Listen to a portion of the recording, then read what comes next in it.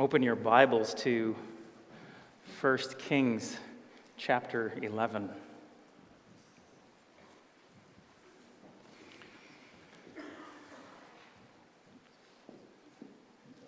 1 Kings chapter 11.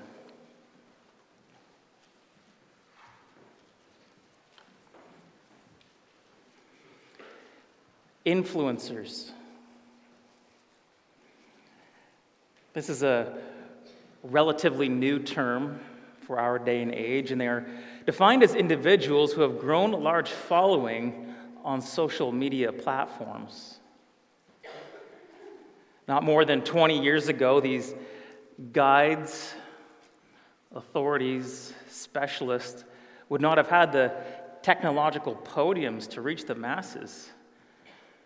However, our modern technology has allowed numerous voices to share opinions, life hacks, advice, or any number of innovations. Some influencers have over 1 million people who follow them, and we are the influenced. Yet in spite of this modern advance in technology, there is a whole other group of people who are powerful influencers. A group of individuals whose history spans time, boundaries, and cultures. Throughout times past, they have moved between armies and lands and have had the ear of governors, emperors, and kings. This group has been so influential that they even at times have changed the course of history. They are more dominant than the Davos billionaires who met last week or the leaders of the G8 nations. This group has more sway than our social media influencers, and they are just as powerful today as they've been throughout history. And some are even here this morning. Let's pray. Lord, as we worship you corporately now before your word, Lord, we ask that you would be present, and Lord, that you would open our eyes so that we can see, and open our hearts that we could hear. Bless your word this morning. In Jesus' name, amen.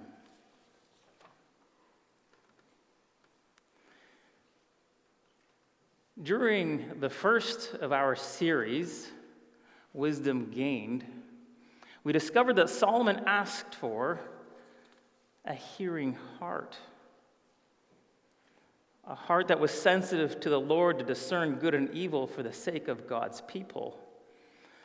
The Lord was pleased with this request and responded, "Behold, I will give you a wise and understanding heart, so that none like you has been before you, and none like you shall arise after." We learn that to discern, to judge well, and wisdom are synonymous. To make wise judgments or to discern means the same thing.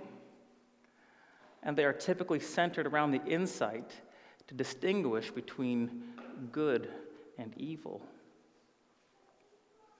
Then, shortly after the Lord gave Solomon wisdom, wisdom faced its first test. A difficult situation where there was no evidence, no witnesses, a she said dilemma, and so human responses would need to be judged to give justice to the powerless.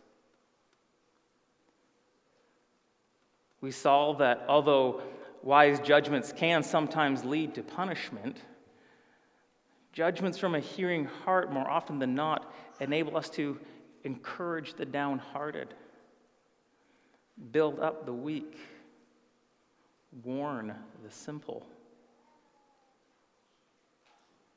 Yet for all of these benefits of wise judgment, there is something larger at stake. There is a bigger picture.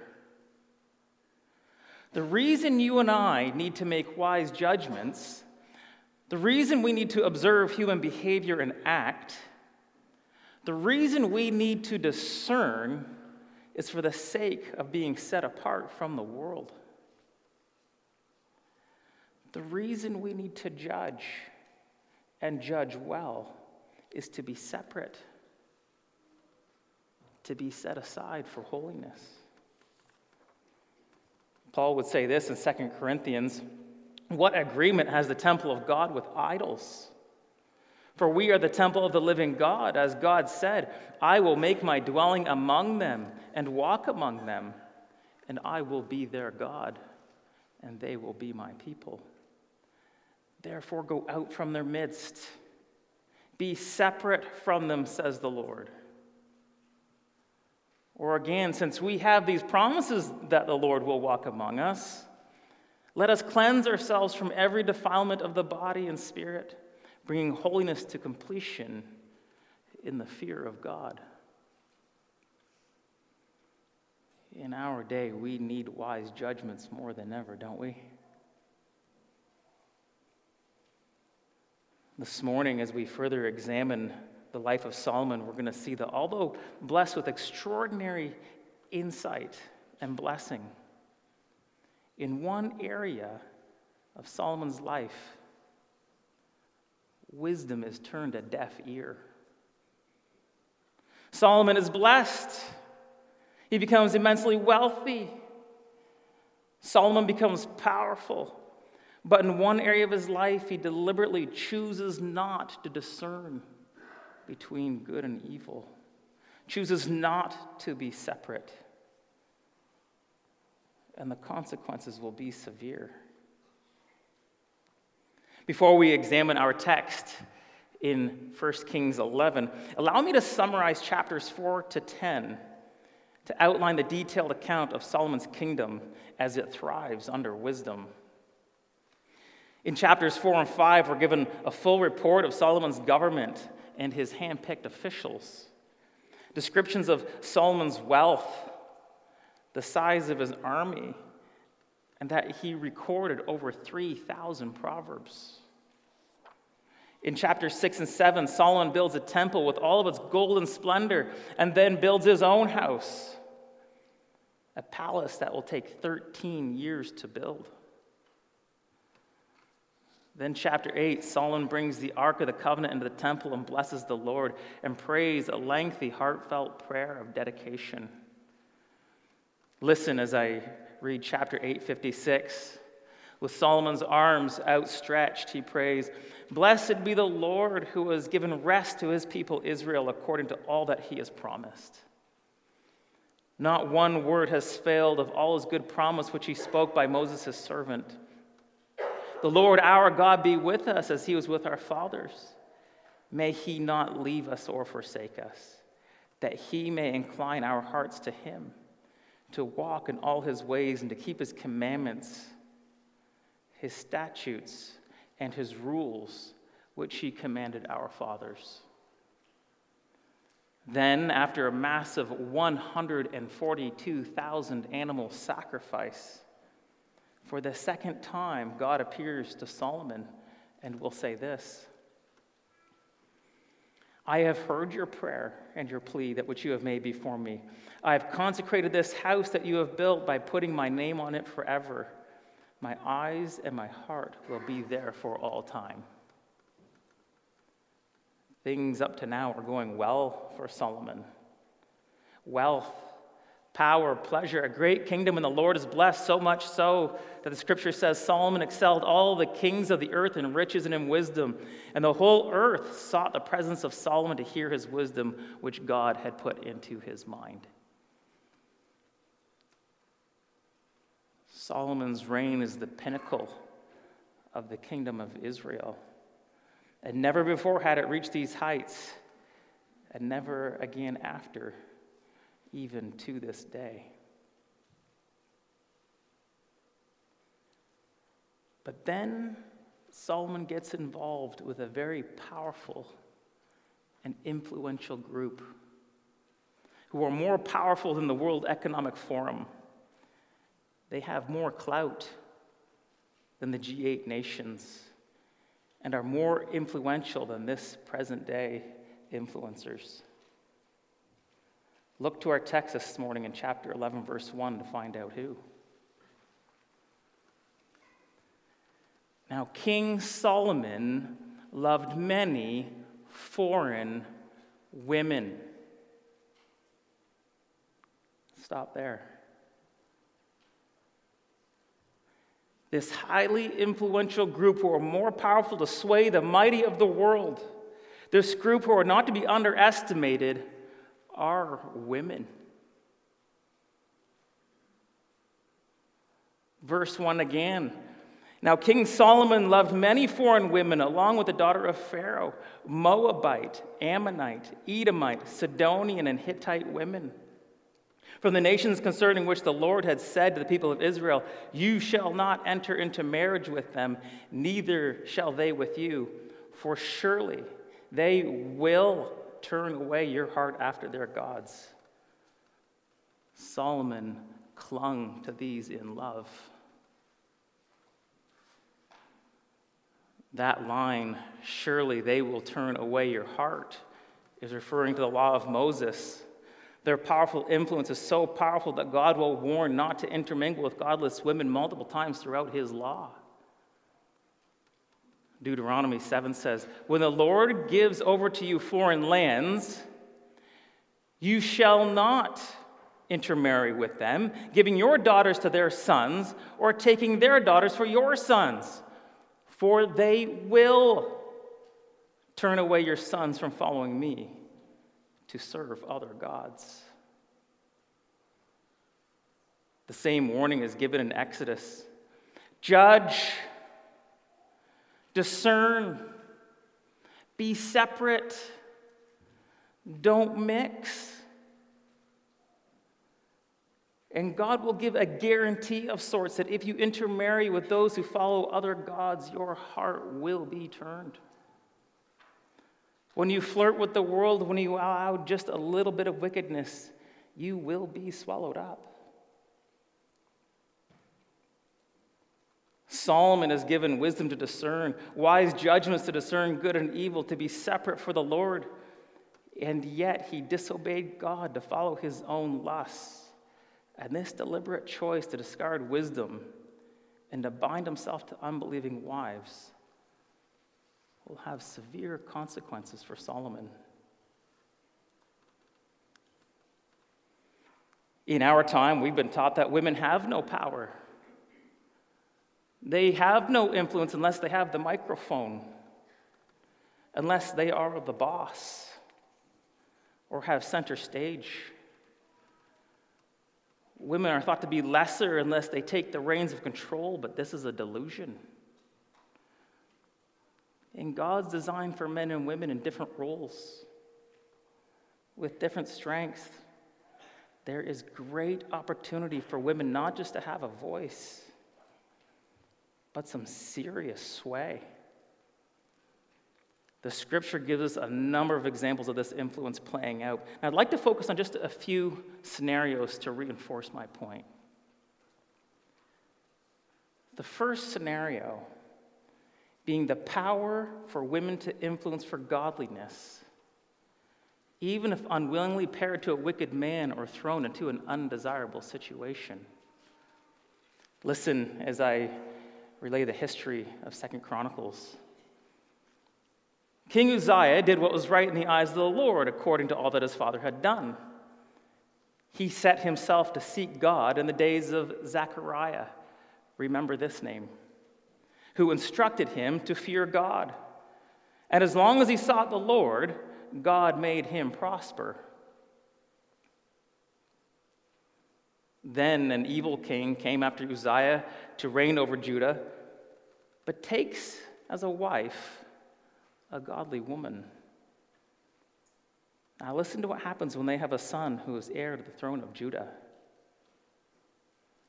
In spite of having an exceedingly wicked father, Hezekiah began to reign when he was 25 years old, and he reigned 29 years in Jerusalem, and his mother's name was Abi, the daughter of Zechariah.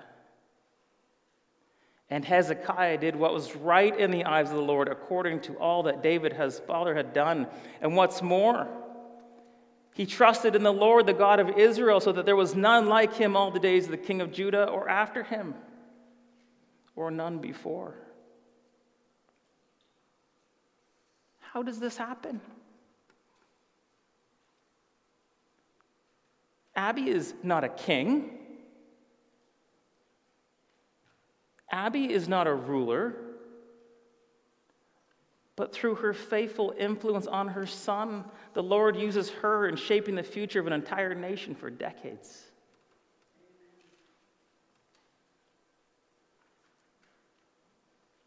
Another example is found in 2 Kings. We're told of a little Israeli girl who was carried off by the Assyrians in one of their raids. She ended up being a slave, working for the wife of a very powerful Syrian commander. Yet for all his power, he had leprosy. Now listen, younger ladies, how even a godly little girl can have an impact on the great leaders of the world. She would have no doubt cried for her mom and dad and wished to be home. Yet she remembers the Lord and remembers Elisha and says to her mistress, "Would that my Lord were with the prophet who's in Samaria. He would cure him of his leprosy." That's a pretty bold statement. Yet the faithful influence of this little girl will point this great yet unholy commander to seek the help of the prophet Elisha in Samaria, and listen to the result after Naaman was healed. Then he returned to the man of God, he and all his company, and he came and stood before him and said, "Behold, I know that there is no God in all the earth but in Israel." Look out, man.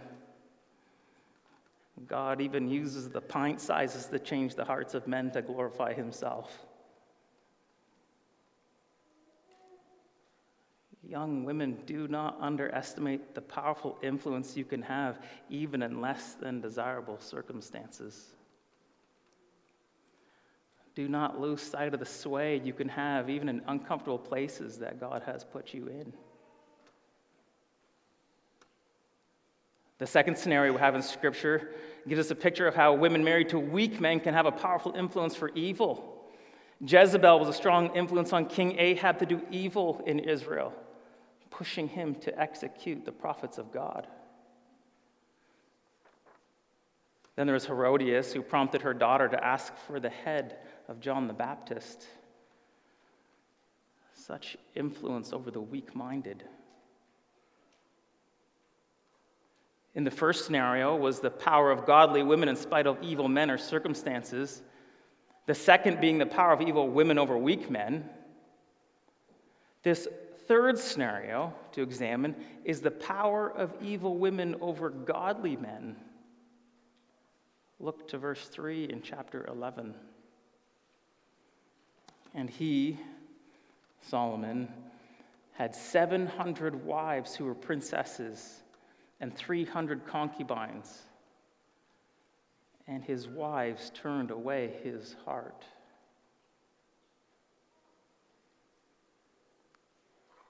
Some wayward women desire a godly guy because they see the positives of good character.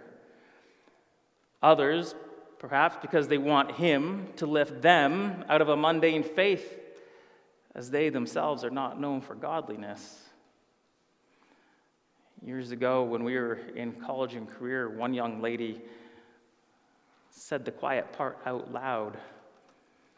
"Why do I always attract the losers?" The room went awkwardly silent, as she herself was not known for wise discretion. And nobody dared reply the obvious, that you tend to attract who you are. Young women, you desire to marry an upright man, you need to be all the more diligent to be an upright woman. For this is the guarantee of God, that should righteousness join with evil, should holiness unite or tolerate wickedness, wickedness will always pollute righteousness. And that is why we judge. That is why we need to ask for wisdom, to train in discernment. For should you as a woman lack discretion, even if you married Solomon himself, you would bring him down. Not even a wisdom that is greater than all the kings of the earth is matched for the willfully ungodly spouse. The Christian life is hard.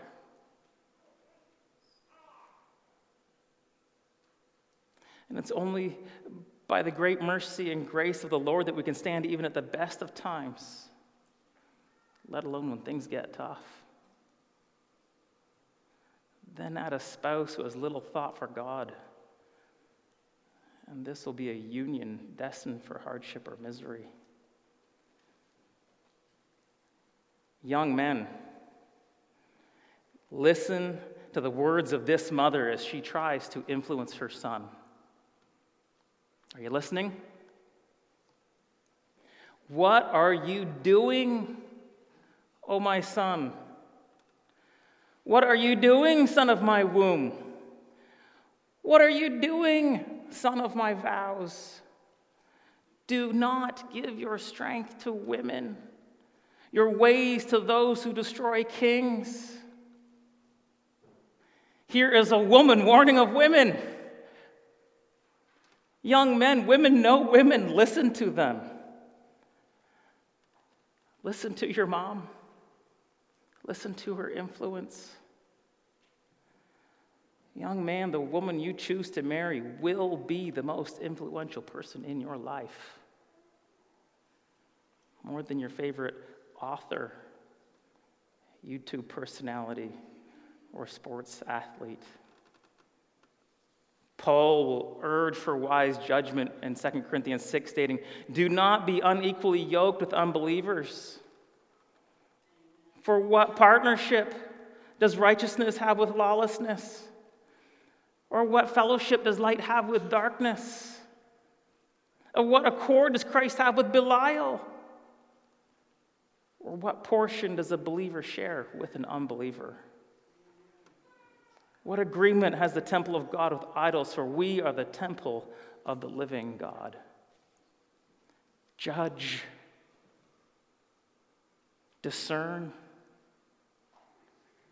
be separate. I know for some single men and women that should we date an unbeliever, there's hope that our fleshly choices will turn out well.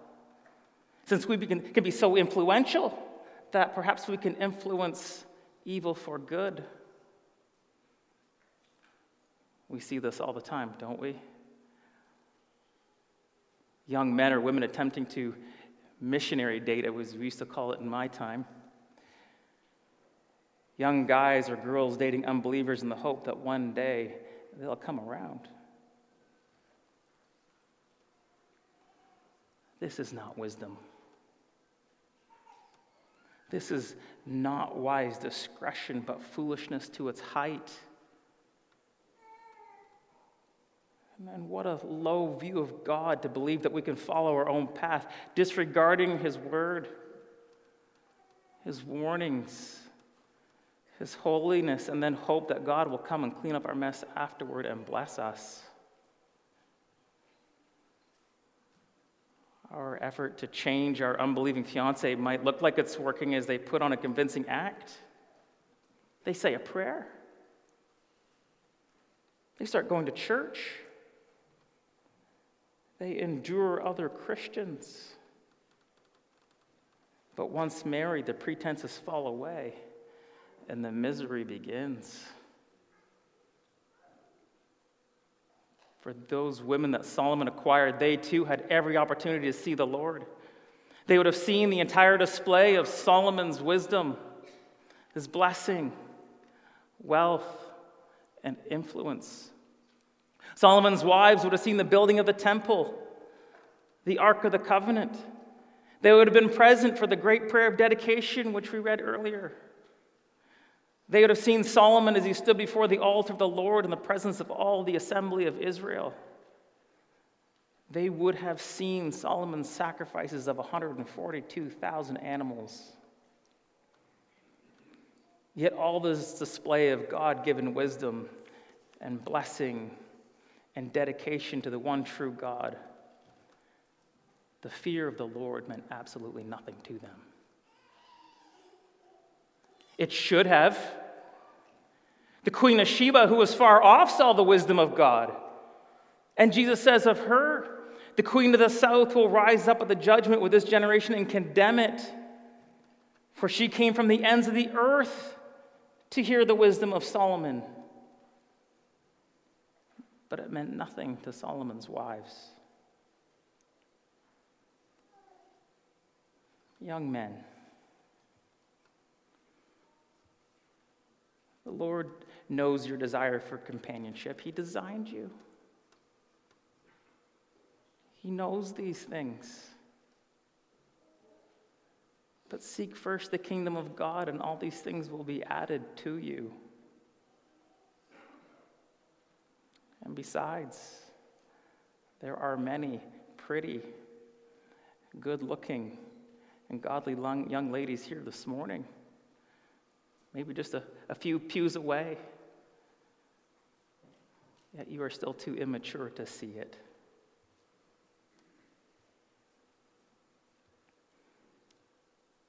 As we begin to wind down here,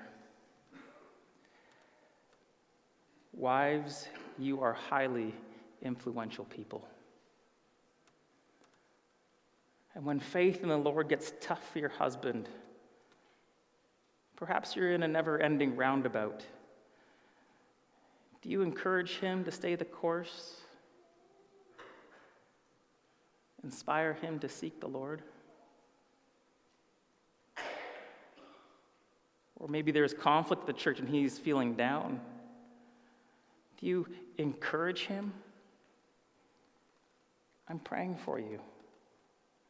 Fight the good fight. The Lord will see us through. Or do you answer like the wife of Job and suggest that he just quit?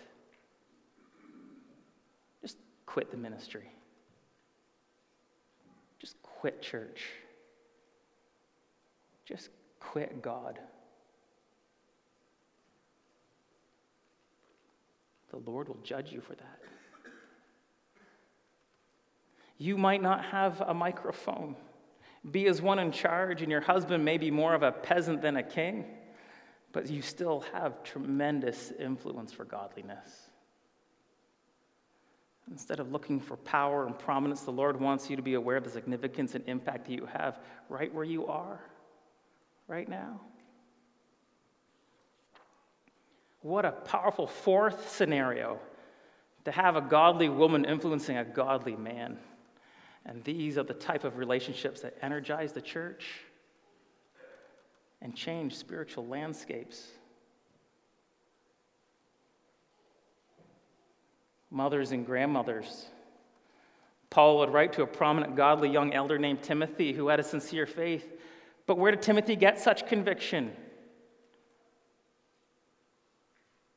Paul says, I'm reminded of your sincere faith, a faith that dwelt first in your grandmother Lois and your mother Eunice, and now I am sure dwells in you as well. Mothers and grandmothers, such a powerful influence on these young men. Single ladies, you might not be married, but you have the ear of your coworkers. You have the ear of your friends or your younger siblings, or maybe God will put you in a position to influence the commanders of the earth. You are influential. This we can have no doubt. But what are you influential for? Be influential for the Lord.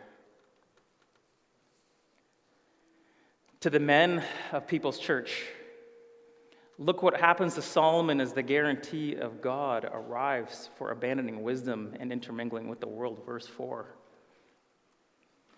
For when Solomon was old, his wives turned away his heart after other gods, and his heart was not wholly true to the Lord his God, as was the heart of David his father. For Solomon went after Ashtoreth, the goddess of the Sidonians, and after Milcom, the abomination of the Ammonites. So Solomon did what was evil in the sight of the Lord and did not wholly follow the Lord as David his father had done. Then Solomon built a high place for Chemosh, the abomination of Moab, and for Molech, the abomination of the Ammonites, on the mountain of the east of Jerusalem. And he did so for all his foreign wives who made offerings and sacrificed to their gods. Wisdom is lost.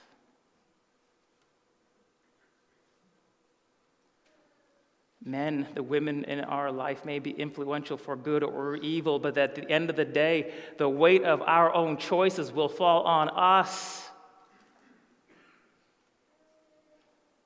Look to verse 9. And the Lord was angry with Solomon's wives. It doesn't say that, does it? And the Lord was angry with Solomon because his heart had turned away from the Lord,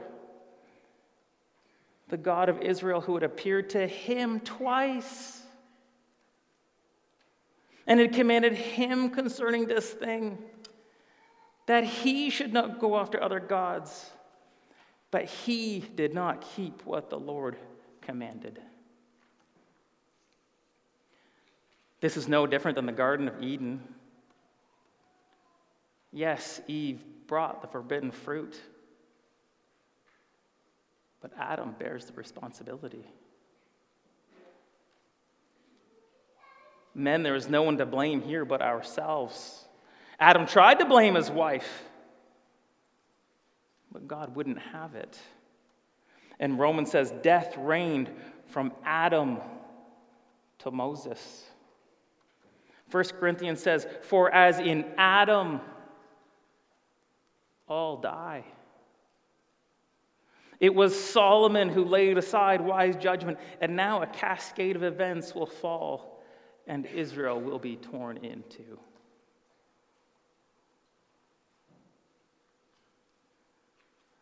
Men, sin has its own built physical consequences. But there is one more consequence for all who would abandon wisdom. The Lord himself will rise against you. Verse 14 of chapter 11, and the Lord raised up an adversary against Solomon. Men, the same is true today in our culture, our society, even in the North American church. As leaders of our households, of our wives, of our families, that should we abandon the wisdom of the Lord will rise up an adversary against the church. And how we can rail and thunder against this adversary as if they were the cause of our problems, when in fact it is the Lord himself who has raised up our antagonist because our hearts are not fully belonging to him.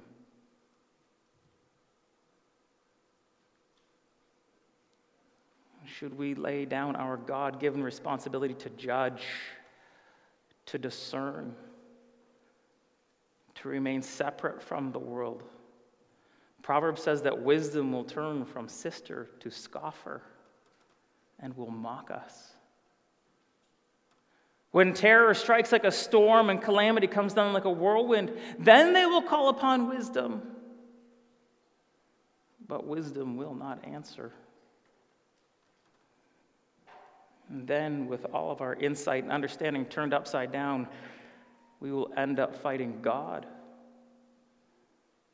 all the while willfully blind to the foolishness that is in our own hearts.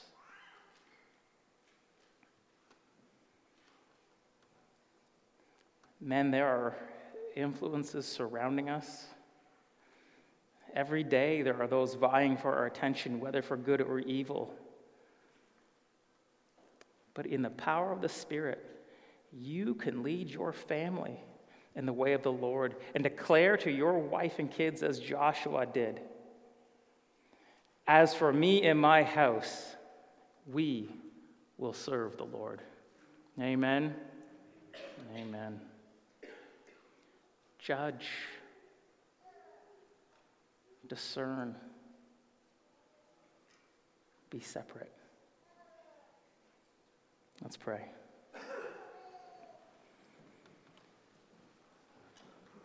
Lord, as we're your people, we bear your name.